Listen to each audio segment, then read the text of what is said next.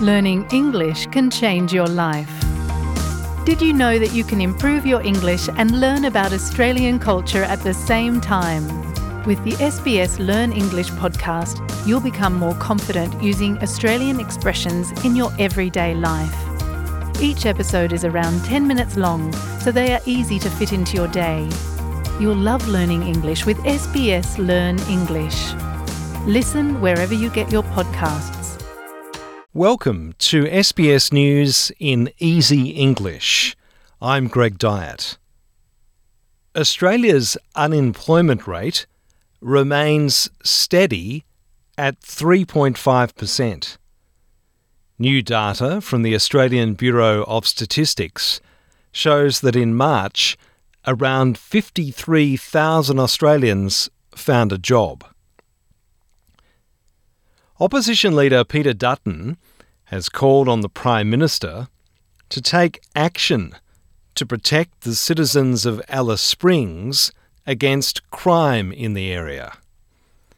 He's asked for the deployment of the Australian Federal Police, stating that the local forces are unable to deal with the situation. Somebody is going to be killed here, and somebody was killed here in 2021. Somebody obviously has lost their life tragically, equally tragic in Darwin. But we're going to see further tragedy here. And unless the Prime Minister steps in and restores law and order, that can only be done by supplementing the efforts of the Northern Territory Police with the Australian Federal Police.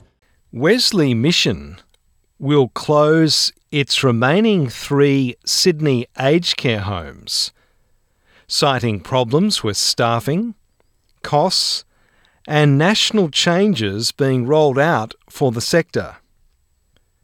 The decision will affect nearly 200 people living in its facilities at Sylvania, Carlingford and Narrabeen.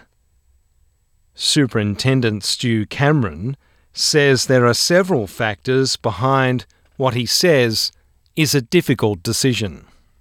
The New South Wales Ministry of Health is urging people to get vaccinated for tetanus after 3 recent cases in the state, including one death that was the first in 30 years.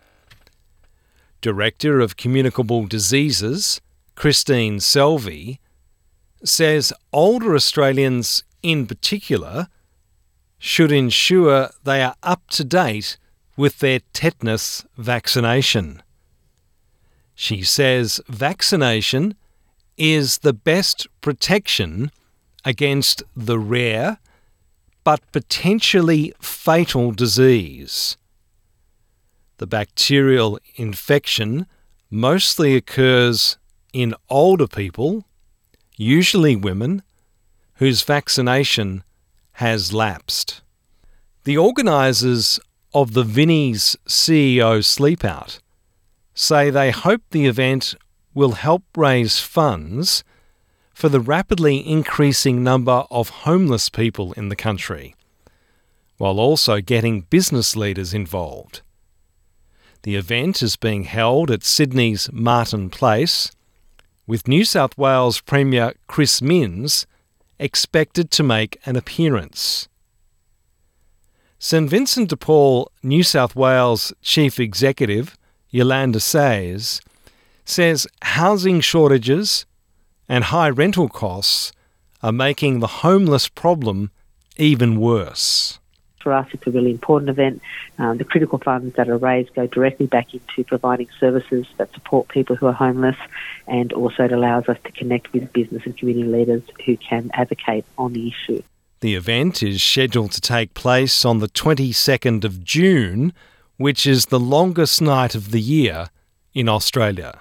Debt collection for welfare payments will no longer be outsourced, with all outstanding debts to be transferred in-house in the coming months.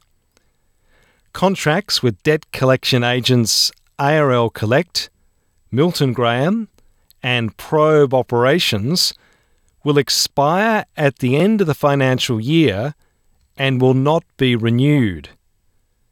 NDIS Minister Bill Shorten said the move was to ensure the illegal robo-debt collection scheme never happens again. I'm Greg Dyett, and that's SBS News in Easy English.